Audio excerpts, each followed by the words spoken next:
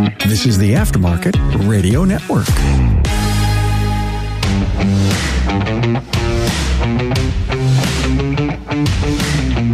Welcome to another episode of Business by the Numbers. I'm your host, Hunt Demarest, CPA with Parnells & Associates.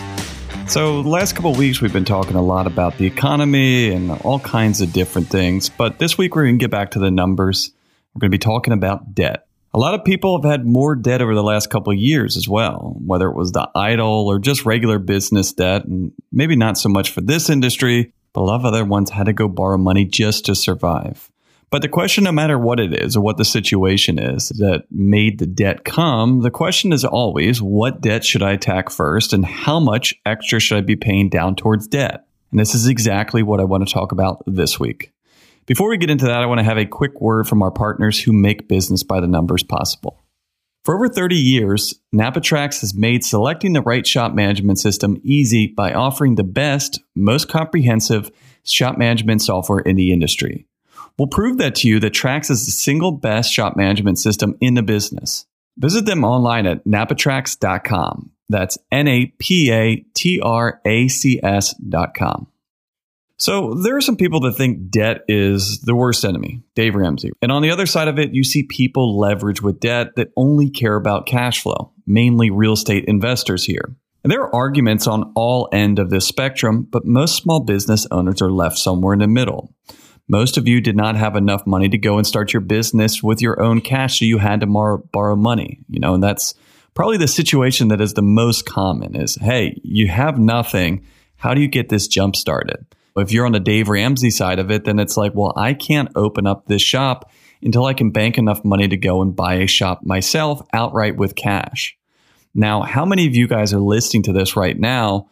How long would you have had to be at your old job, a dealership, or maybe even doing something completely different to save up enough money to buy your business? I would imagine that the majority, if not everyone that is listening to this episode, has had to borrow money over the course of their business for one reason or another. Now, subconsciously, you've already made some of these decisions that we're talking about. But what I want to talk about this week is how we structure and how we pay down debt and some pitfalls to look out for.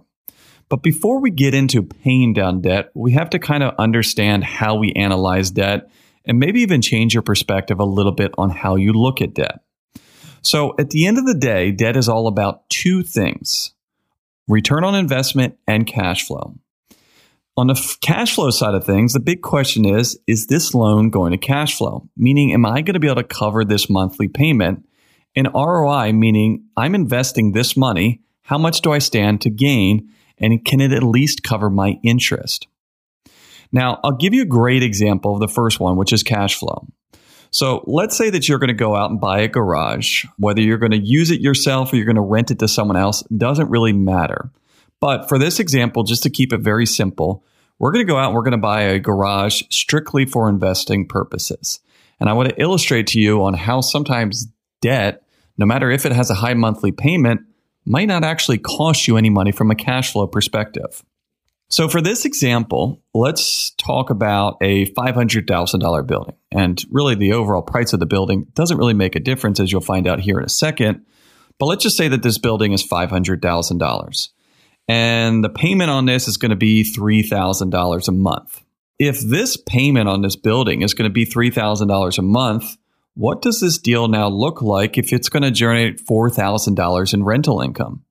Again, like I said, it doesn't really matter if this is you paying this or a random tenant, but the terms of the deal are I spent $500,000, borrowed this, payment on that loan is going to be $3,000, but this renter is going to pay me $4,000 a month. Let's say that you got the deal of the century and you're able to come out of your pocket zero at clothing, meaning that you're able to just come to the table, sign some paperwork. That means just by the stroke of your pen, you're now generating $1,000 a month in cash flow. Because yes, you do have that $3,000 a month payment, but you don't really care about that because someone else is paying for that and they're giving you money on top. So this is a prime example. This is the best possible situation you can talk about, but how leveraging debt doesn't actually cost you any money. Yes, you are spending $3,000 a month, but someone else is paying you $4,000. This is exactly the situation that most real estate investors look at first and foremost, right? They care about cash flow. Because you heard about before when I said, hey, let's just assume that that building is $500,000, but it doesn't really matter if that building is $50 million. If I don't have to come out of pocket whatsoever and the rent coming in is going to cover my loan payment, then I know this is going to cash flow and I know this is going to be a really good deal. Instead of looking at this as just an expense, we look at this as, hey, how much money do I have to spend and how much money is this going to make me? And in this situation, kind of to get into ROI next, this is an example of almost infinite return on investment because I did not actually have to put any money down. Sure, the building cost $500,000, but as far as my cash, I had to put zero money down. And because of that $0 investment, I'm now going to make $1,000 a month in passive income. Now, this is assuming that's fully rented out, and you can see that there is risks involved because if you don't have a tenant, you are paying $3,000 a month. But on the upside of this, it is also a very good investment when it is cash flowing correctly. So talking about ROI or return on investment is a key idea to understand if you want to understand debt. Not only to analyze on the front end, but also as we get into the second part of this where we talk about actually attacking debt and paying it down. So in the above example that I was talking about, you're investing $0, but you're getting a return on investment. Now, much higher than what anyone would ever truly expect, but still something that we are obviously not going to be mad about. Now, let's be a bit more realistic though, and assume that you had to put down $50,000 on this deal, or around 10% of the overall purchase price.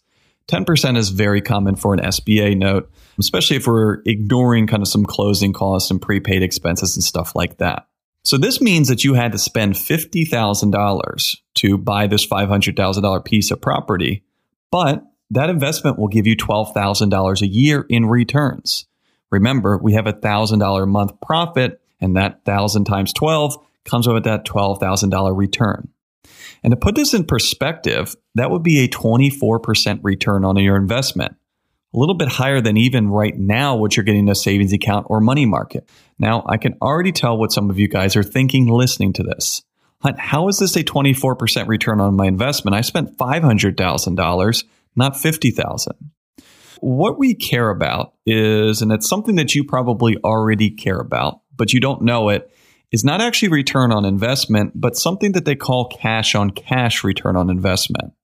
Meaning that I don't care what I've signed up to pay back. I care about how much of my cash I put out and how much of my cash I'm going to get back. So I don't care that I promised to pay the bank back an extra $450,000. I only had to spend $50,000 of my own money. And that $50,000 is going to give me $12,000 back a year. And if you do the math, after year 4, you have already got your money back. Now, I mentioned this before that, these are very, very, very common strategies for real estate investors. And you see these guys and you're like, how are they going? How are they buying all of this property? Where are they getting all of this money from? What it actually works out to be is if done correctly. Now, this is not to say that there is no risk involved. There is tons of risk here. But if done correctly on it, real estate investing can be done with almost zero cash out of pocket. And it can definitely done with be zero cash out of pocket if your first deal is something like this, where you can come in with a very low down payment or even a full 100% note on it, whether it's a bank or a seller financed. The strategy, and I don't want to get into this week. If you guys are interested, we can talk a little bit about real estate investing another week, but I can't just tease you with this. I have to give you a little bit more insight on how this works. So there's a lot of different strategies to this, and everyone has their own little flair. But the general idea behind this real estate investing strategy is called BRRRR. And I'm not saying BRRRR because it's cold out. It's actually an acronym. So it's BRRRR. And there's a lot of different acronyms that are slight variations of this, but the general idea is all exactly the same. And so what the letters stand for is buy, rehab, rent, refinance, and then repeat. The B we have straightened out. Let's just use this deal for example. It's a $500,000 deal. Bank wants me to put 10% of my money down. Great, not worried about. We'll go ahead and I'll do this. So I'm going to buy this property, and it got valued based on what the property looks like and how much in rent that they're getting. That's generally how, especially investment properties, are valued. What most real estate investors are looking for is they're looking for a property where they can do a value add, property that they can put some money into and get even more money out of this. Common situation is to buy a property that's in need of repairs, or maybe just a property that is not fully rented out or not rented out at complete fair market value. These investors buy it, they rehab this to either be able to increase the amount of rent that they're charging their current tenant, or to be able to find new tenants that are going to be paying them a higher rate. Then you go ahead and you're renting this out. You can now go back to your bank and say, hey, I'd like to refinance this. You approved this, you appraised the value of my property at $500,000 when I bought this. At that point, I was able to charge someone $4,000 a month in rent, but now with these repairs that I've done, I can now charge $6,000 a month. What that does is to the bank and to really everyone else, the value of that property is going to be more expensive.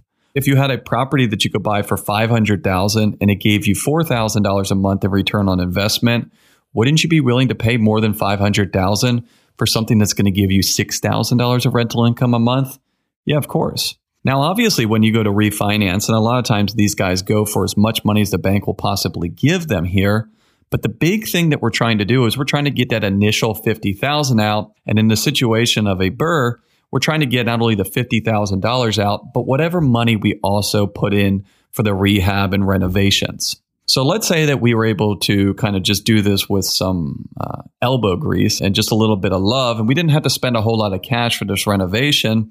That means that I only need my $50,000 out of the bank. So I go in, I owe them $450, I renovate this stuff, I rent it, I got people paying me a higher amount, and the bank comes back and they say, Hunt, great. We are going to now appraise this property at $550,000 or $600,000, and we're going to allow you to do a cash out refi of $50,000. So now what do I have? I have a property that is now paying for itself. Now my payment's no longer going to be $3,000, might be up $3,100 or $3,200, but that is now generating me $800 a month. Whereas before with the lower loan, it was generating me $1,000 of profit. Now this one's only generating me $800 of profit. But my return on investment is now infinite again, right? Because remember, I put $50,000 into this deal. When I refinance this out, I got my $50,000 back out of this. So I no longer have any of my own money tied up in this property, but it is now generating me $800 a month. So remember I talked about before that the real estate investors will turn around and they'll keep on doing this and keep on doing this. Now I have $50,000 in my pocket again. I can go buy another property for $500,000, put my $50,000 down, buy it, rehab it, rent it, refinance it, and repeat. Right? And you can see how you can keep on doing this and doing this and doing this. So pretty cool idea that hopefully opens your eyes a little bit to debt and how you can be smart with debt and how a lot of the, extremely wealthy people in the world do this with debt. Take a look at any billionaire, any millionaire. There's not very many of those that are truly debt-free in every aspect. And a lot of them probably have more debt than you would ever imagine to see on someone's balance sheet. But if it's cash flowing, if you're getting return on investment, it is a lot of times the smartest and most prudent thing to do. Let's face it, your shop management system is the single most important tool in your shop, period. You need NapaTrax because it integrates with all the major players, including Napa ProLink, PartsTech, OE RepairLink, Epicor, Tire Connect, Mitchell 1 Pro Demand, and more. NapaTrax has leading-edge tools and technology that your shop needs right now. Unlike the other guys, we'll be there after your installation with the best training and support in the business. Your training includes a learning management system that is tailored to each role in your company. Simply put, Trax was designed and built for shop owners just like you. It all starts when a local representative meets with you to learn about your business to help optimize your shop's workflow, efficiency, and profitability. For over 30 years, NapaTrax has made selecting the right shop management system easy by offering the best, most comprehensive SMS in the industry. After all, it's your shop, so it's your choice. Visit us on the web at napatrax.com. That's napatracs.com. I promise we're going to get to the part where we talk about how we pay down debt, but we have to kind of get the foundation here. And I also just want you guys to understand a little bit more. The biggest reason I do this podcast is not only to give you actionable items that will hopefully help you in your business, help you in your personal life, but also give you some education behind this, because a lot of these things can be applied to other aspects. And if I just give you, hey, pay down this debt without the understanding behind it, yeah, you can take my word and you can just go with it. but you're not going to be able to apply this to other aspects of your life, right? Not just your shop, your personal life, your friends, family, kids, brothers, moms, dad. If you truly understand the economics behind all of this, it'll allow you to make better decisions, not only with your loans, but hopefully the rest of your financial position. Maybe that's a bit egotistical to think that I have that much of a reach, but that's why I enjoy doing this. So now in the simplest form, we can look at return on investment in the opposite direction. And if you have a note, let's say it's 8%, by paying extra principal down, you're getting an instant and guaranteed rate of return of 8%. You get it? So if you're paying down this debt, you do not have to pay the future interest, which would charge you 8%, which is where I get the idea of this is an 8% guaranteed rate of return, right? We were going to guarantee that we were going to pay that 8% in the future. By giving them the extra money now, we're guaranteeing that we do not have to.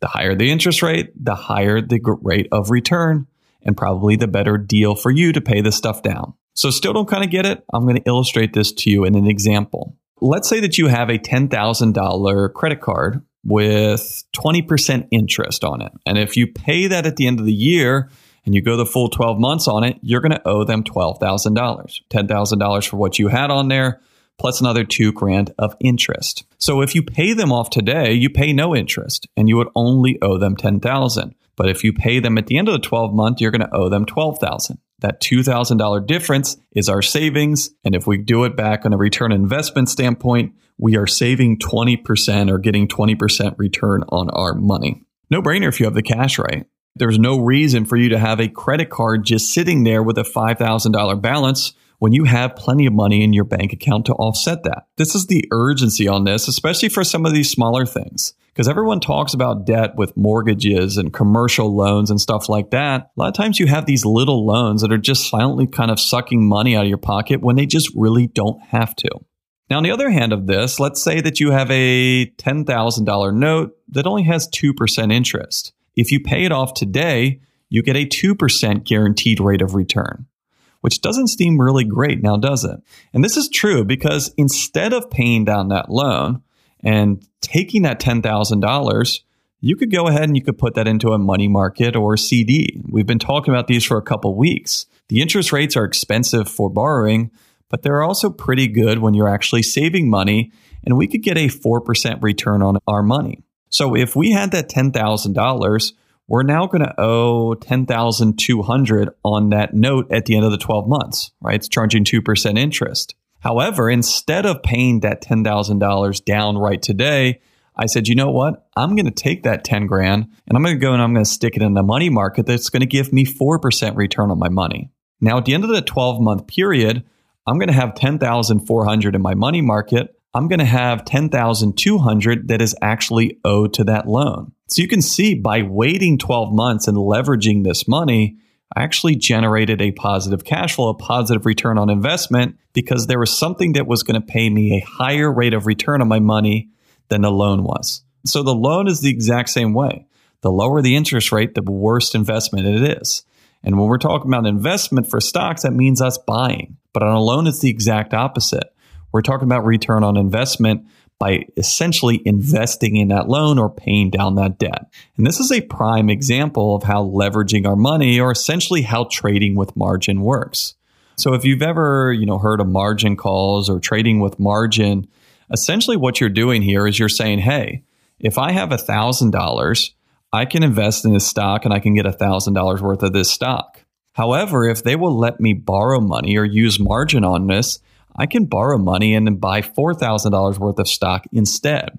Now, just like anything else, this is not free money. They're going to be charging me interest, but the idea behind traders using margin is, they're going to charge me 6 or 8 or 9% margin interest on this, but I'm day trading options here, right? I'm making good, smart financial investments, and I'm going to be making way more than 8% on their money than I have to pay them. So if you're going to get a higher rate of return on another investment, then it makes more sense to do that than it does to pay down the loan. Now, obviously, it depends on how risky this stuff is, and something like investing in the market where it gets really scary with margin is, hey, you're expecting a much bigger rate of return, and you're also paying 8% margin interest, which is fine. You look like a hero if you end up making a 20% return on your investment, which now knocks it down to 12% after paying the margin.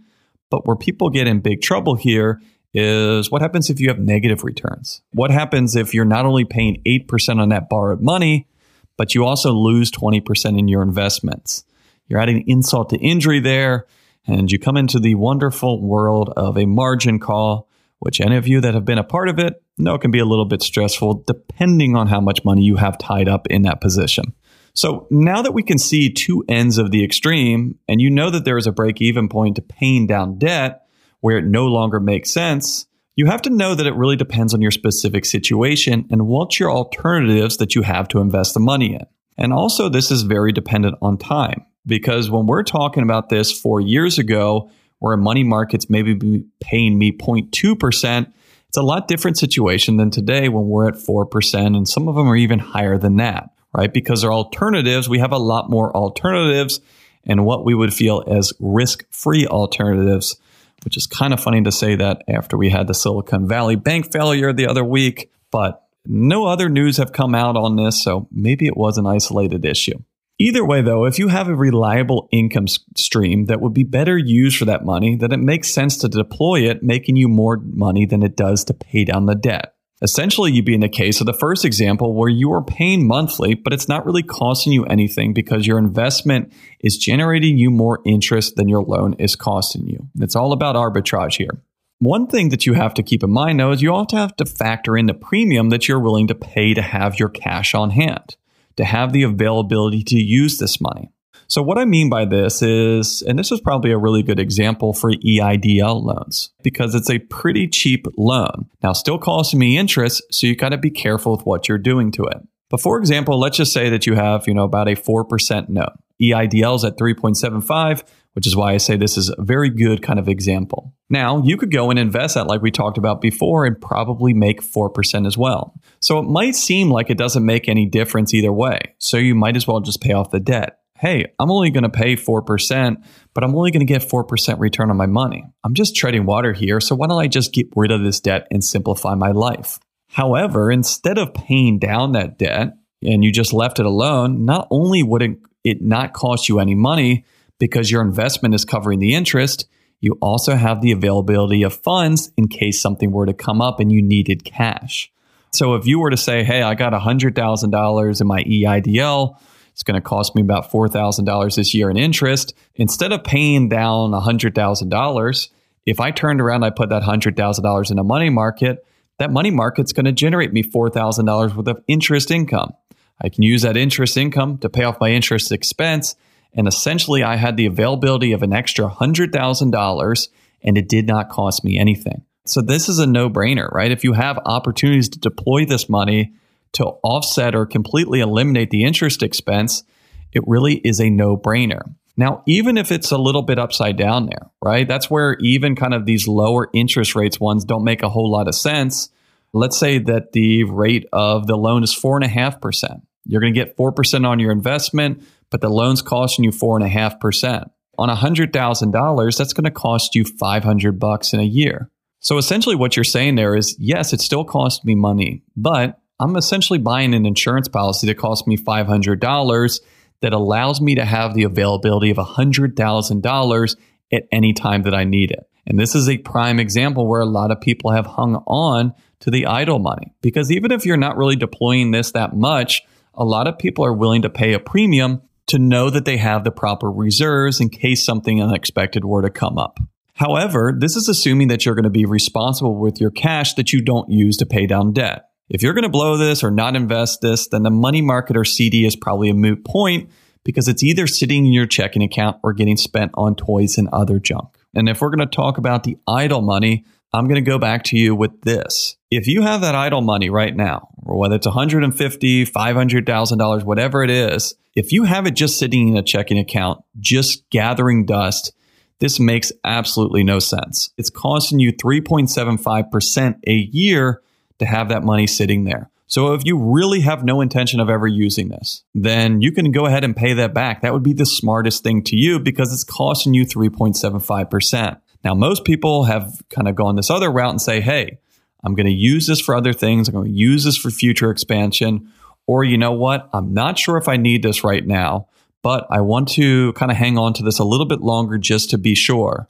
So in the meantime, I'm going to put this in a money market or some sort of other investment that's going to either minimize or completely eliminate the interest expense associated with this. But if you are your own worst enemy, if you say, Hunt, if I don't put this extra $1,000 I have to some sort of debt, it's just going to go into my general household fund and I'm going to use it up on junk or toys or whatever, then yeah, pay down debt, because the alternative is going to give you a 0% return. So it might seem like, hey, this is, kind of a non-financial aspect of, hey, I'm just going to waste this on something that's not really necessary or not going to give me income. It really all goes back to ROI, right? If you're just going to go and spend this, you're getting 0% ROI. You're just buying something. So it doesn't make sense to leave that debt to have nothing on the offset against it. So next thing on here, and really kind of the main topic of paying down debt, is cash is king. We've had an episode on this. I talk about it all the time. I cannot say it enough because it is the basis and really the foundation of any good debt minimization strategy. So the reason that people get into debt or borrow money is because they don't have the reserves to pay for something outright. However, I have seen so many people get into trouble by trying to get debt-free too fast and jeopardizing their own cash flow and sometimes overall operations by stripping all the cash out of the business to pay debt. The reason that you borrowed that short-term loan was because cash flow was tight. So you pay it down early because you're really kind of ashamed and you're mad that you went into debt. So you're like, I'm going to get debt-free as fast as I can. Now, at the end of this, you've paid down that note, but you don't have any more reserves. So what ends up happening? You have to go back and borrow more money when something comes up, and now you're locked into this vicious cycle, right? Vicious cycle of not only drain on your cash, but also how much interest are you paying on this when you have to keep on going back, keep on going back, and keep on going back. And I've seen this so many times, especially when a business starts to get successful, whether it's a new business that is kind of just getting into a profitability phase, or business has been around a long time and they're just trying to figure things out. And finally, kind of people get to a point where they say, you know what? This is starting to click. The business is operating at a profitable level. Things are looking good, but I have this debt from the years where I struggled, the years that I had some issues. So what I'm going to do is I'm going to try to erase the past as fast as I possibly can and start hammering away at this debt that I've accumulated over years. Now, what ends up happening is they strip all the money out. You've built up $200,000 worth of debt over the years. You make $250,000 of profit this year, and you use all of that to pay down debt. So you barely even have enough money to cover the taxes on that profit and don't really have any more money to set aside for reserves. So now we are sitting here and saying, oh, great, I'm debt free on it. Wham, you get a sales tax audit. You get a large unexpected expense. You got to replace your roof. What's going to happen then? You got to go right back into debt because you don't have any reserves. You haven't fixed the underlying issue of why you got into debt in the first place, which is not having the proper reserves. So now when you pay down this debt so aggressively, you don't have anything to weather the future storm on it, and you're very, very, very close to going back into debt until you can build up those reserves. So if you have a continued history and you don't have any unexpected expenses, then yeah, after you're debt free, you're going to be able to build up your reserves. But that kind of crossover period there where reserves are very tight, you have a lot of downside there. Everything has to go extremely perfect so that you don't kind of go into negative there or dip into the red. First things first, before you start paying down debt, you need to say to yourself, do I have the reserves that I need to make sure that I don't have to go back and get more money? And we talked about this a couple weeks ago with a general rule of thumb. It's about 3 to 6 months of operating expenses, but this all depends on a number of things. And the overall idea here is I would ask you, hey, if this expense comes up here in the next month or so, can you pay for that without borrowing money? If the answer is great, then perfect. If the answer is no, then you're not ready to pay down debt. Now, the big thing here is, Hunt, well, how much are you expecting me to pay? What is this unexpected expense? And this is where it comes back to, it's kind of a spectrum here on how much you need to have in reserves. Because obviously, if you have a ton of money in reserves, it doesn't matter what I throw at you, you'd be able to handle it. Hey, you have a $50,000 sales tax liability. Perfect. Yeah, I can handle that. Hey, you had a lawsuit that came up and you had to pay an ex-employee $80,000. Great, Hunt. I have so much reserves, it doesn't matter. Hey, you know what? You had to go out and you had to drop $200,000 on a down payment for a new building for this new opportunity that came up. Yep, no problem, Hunt. I have all the reserves. So if you have a lot of reserves here, you're going to be able to say in almost all situations, you're not ever going to have to get into debt again. Now, most people, there is a limit to this. Hey, Hunt, I'm at the place where if I have an unexpected $20, $30, even $50,000 expense, I'm going to be fine. Now, if I have an unexpected $150,000 expense, yeah, I'm going to have to go borrow money. Obviously, more of the expenses are going to be on the lower side of things versus the bigger side. And this is where you need to use your best judgment on what you would feel comfortable with, as well as what you think your future risks are for these unexpected expenses or decreases in profitability, down months, losing money, and stuff like that. At the end of the day here, the overall idea that I want you to understand is I would rather have $100,000 in the bank and owe the bank $100,000 than to have zero money in my bank and be debt-free. It's as simple as that. So let's say that you are ready to pay down debt. Where do you start? Some say attack the balances, take a look at the smaller balances. Some say pay down unsecured first. There is so many different strategies here. And not to say that my strategy is the end all be all, but it's pretty darn simple. My advice is we're going to attack the highest interest rate first. It makes it very, very easy to figure out because this all goes back to return on investment. Why would you invest in something that pays 8% when there is a similar option, just as much of a guaranteed rate of return that's going to give me 24%? You would never make that choice. Well, then why would you ask about paying down an 8% car loan when you owe the same amount to American Express that has 3 times the interest cost? The higher the interest rate, the better your return on investment. So when I'm going down and I'm starting to look at debt, it's very simple. I'm going to look at what has the highest interest rate first and foremost, and I'm going to start paying down that one. And then once I keep on going down and down on it and I get to the lower interest rates one, that's where I go back to the idea we talked about before. Hey, Hunt, now I'm in the 4, 5, 3.5% interest rate. Does it actually even make sense for me to pay down this debt aggressively at all? Or does it make sense for me to use this money in reserves, invest this elsewhere, or what, right? But we know at 24%, we know at 15%, we know at 18%, it makes no sense to have that if we have the cash to do so. There's nothing out there that's going to give you anywhere close to that kind of return without a pretty big downside to it. But there is some subtleties to this, and everyone's situation is a little bit different. One of these subtleties is attacking some low balances just to clean things up, right? You have a number of different credit cards with similar rates, but there's one that you only owe $2,000 on, and the rest are, $10,000 plus. I'm probably going to knock out that $2,000 one just to get rid of it because it's so cheap. So even though I've preached ROI, ROI, ROI, there are times where there's an argument just knocking off some of the low-hanging fruit. Because there is something to be said about peace of mind. Hey, that's one less payment I have to worry about. It's cleaning up, it's simplifying my life. Another thing here is it's pretty good kind of mentally. Wow, I just paid off that card. I've had that Chase card for 6 years. I've always had a balance up, down, up, down. I finally have it paid off. And I'll tell you what, a lot of my clients, when they go and they finally pay off that credit card, they finally rip it up. A lot of times that's their lessons. That's the school of hard knocks they've went through. And they usually don't dip back in there or kind of get too aggressive on their credit cards because they saw how hard it was to get out of that hole and they do not want to go back in again. Now, another thing to think about too here is liquidity because all loans are not created equal. And if I can ever get that money back if I'm paying this in there. So a lot of times this is a one-way street. Hey, I went out to the bank and I borrowed $50,000 just for some working capital. If I pay that $50,000 off and money gets tight next week, I can't just go back to Wells Fargo and say, hey, you know what? You guys gave me the money. I didn't think that I needed or I had enough reserves, so I paid it off. Now I need you guys to give me that money back. Now they could say yes on it, right? If you have, good enough financial position. But now you're kind of back into the whole thing. Got to go back to the bank, got to get it through underwriting, got to pay for the loan again. This doesn't happen over time.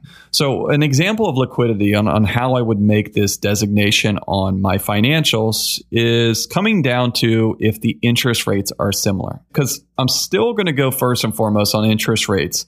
But, the subtleties I'm talking about here are kind of the tiebreaker rules or a little bit some more of the intricate details that would make me lean one way or the other. So the example I would have is, let's say that I have $50,000 on a line of credit that's at 8%, And I also owe $50,000 on my shop truck that I also owe 8% on as well. Now, I would always attack that line of credit before I would attack the truck. Why? Because if I pay down this line of credit, if I give them a check for $50,000 today, and then next week the state walks in and says, Hunt, you're getting audited for sales tax and tire tax, you got to pay this money back, I can go right back to Wells Fargo, transfer that $50,000 out of my line of credit, back into my operating account, pay the state their money, and I'm perfectly fine on this. Now, that car loan, that truck loan that I paid off is the exact opposite. If I go and I pay off that truck, I'm going to be $50,000 short on my cash, and I can't just go back and say, hey, you know what? I would like to refinance that car and take my money out. Now, you can refinance a car loan, but not only are you not going to get back all of the money that you just paid down, probably, if you do get money back, it's going to be at a much, much higher interest rate. Now, another thing to think about here, and I almost didn't even want to put in this because I'll try to make this not too complicated, but it just kind of came up and I feel like I have to mention it, is I don't really mind something like a car loan or something like a truck loan because it is a liability, but I have a corresponding asset that associates with that. So like for that line of credit that I owe $50,000 on, it's unsecured, right? It's not attached to any asset that also has a similar value. Unlike that car loan, if I owe $50,000 on that car, then I probably or hopefully have a car that's worth $50,000 or more, meaning that if I really need to settle up, I could always just go sell that car, pay off the loan, and that takes care of itself. So why would I use my cash when it's attached to an asset? But we're kind of getting a little bit too complicated here, but there's definitely an aspect to that of secured versus unsecured. Again, these are the subtleties that kind of make these tiebreaker rules on it. At the end of the day, to keep things simple, I'm always going to start with the interest rates. Another liquidity thing comes in a lot on like mortgages on real estate. Those are slightly similar as well. So if you're paying down your commercial mortgage on your building, you could always go and refinance and pull that cash back out if you got too aggressive on it. But again, it's not going to happen overnight. And that's also assuming that your property is appreciating. But it isn't necessarily a one-way street by any means. So last kind of thing we have to talk about here is taxes as well, because often the tax considerations of this are ignored completely. And really where the tax consideration comes in, the example I'm going to talk about here relates to personal debt versus business debt, right? And kind of comparing the two. And for a lot of you listening right now, you are the business is you, right? You own your shop 100%. You work in a business on it. And a lot of times, even some of your personal loans have something to do with the business. But if you have, let's say that you have two credit cards, both of them you owe $20,000 on, and both of them have 20% interest. Now, one of those is a personal Chase card. The other one is a business Chase card. But everything else, they look identical. One of them you just use for all your personal stuff.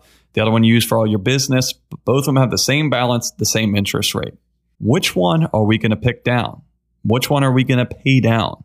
Might be hard, right? The correct answer here is the personal credit card. But why? Why would I be paying down my personal credit card? And that's actually the opposite what I see most people do. Most people would say, oh, well, I'm going to attack the business one first, not my personal one. Got to make sure my business is healthy, not me personally. Everyone is very worried about making sure their business is healthy, but not making sure that they're personally healthy, which is a flaw, and you got to make sure that you take care of both. But if we're looking at the tax considerations of this, I'm going to explain to you why paying down that personal credit card is actually going to be cheaper and more effective for you. The interest on the business credit card is a business expense and also a tax write-off, whereas the interest on your personal credit card is neither a business or expense or a write-off. So if you're paying 25% income taxes or your tax rate's around 25%, which is pretty standard, that means that the business credit card is actually only costing you 15% in interest, whereas the personal card is costing you 20% in interest. Again, these are subtleties here, but working back to that same interest rate example, the same ROI example. But why is it cheaper? So think about this. Both of them you're paying 20% on. Personal has no tax benefits, no tax deduction on it.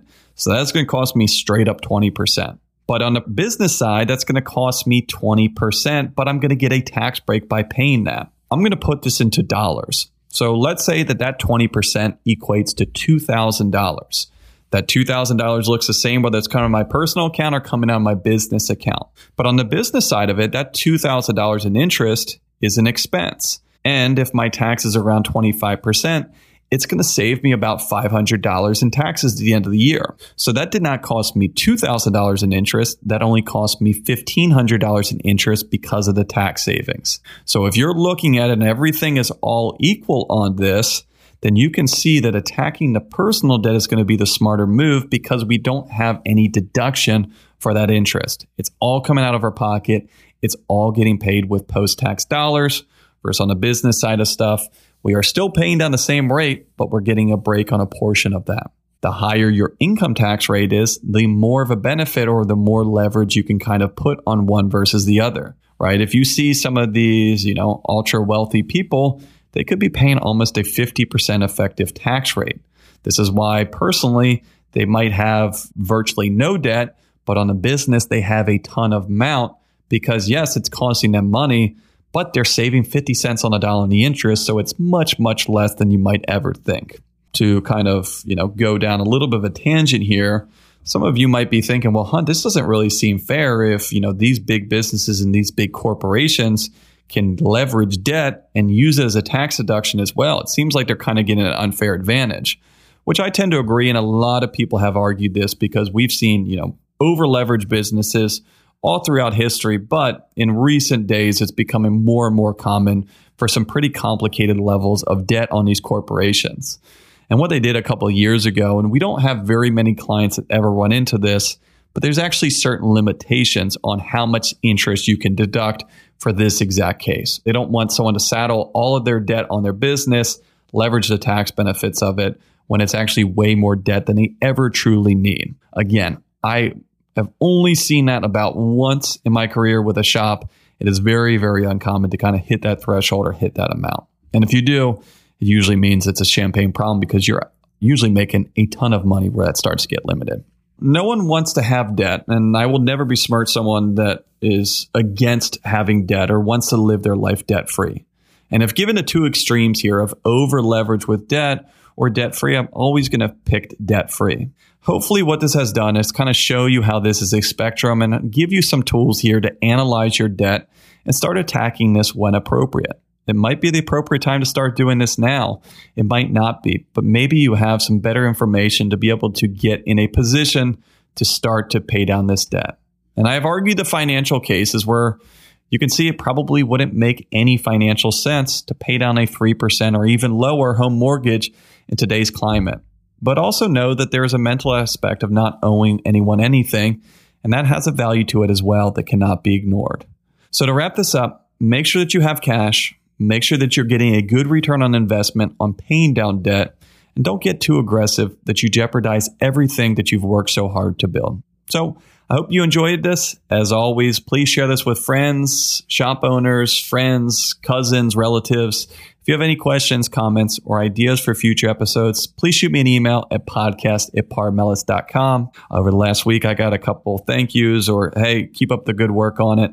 Those really make my day, guys. Not that I'm soliciting kind of free compliments here, but just to let you guys know, I try to respond to all of these ones, but I do appreciate it. It means a lot when you guys reach out and say, hey, this really helps, because right now it's me staring at my basement wall, staring at my screen on this, hoping that I'm helping someone, and to hear that it really is helping, it really is making a difference, and that you're learning something out of it is really why I do this, and just gives me so much encouragement on this. So thank you all for that. But just want to say thanks again for listening on the Aftermarket Radio Network. You can find all shows on the aftermarketradionetwork.com and on your favorite podcast listening apps. So thanks again for joining me on Business by the Numbers. Stay safe out there, and I will talk to you all next week. You've been listening to Business by the Numbers with Hunt Demarest on the Aftermarket Radio Network. Follow Hunt on your favorite podcast listening app. Let him know what you'd like him to cover. His email is in the show notes. Hunt is all for advancing the aftermarket.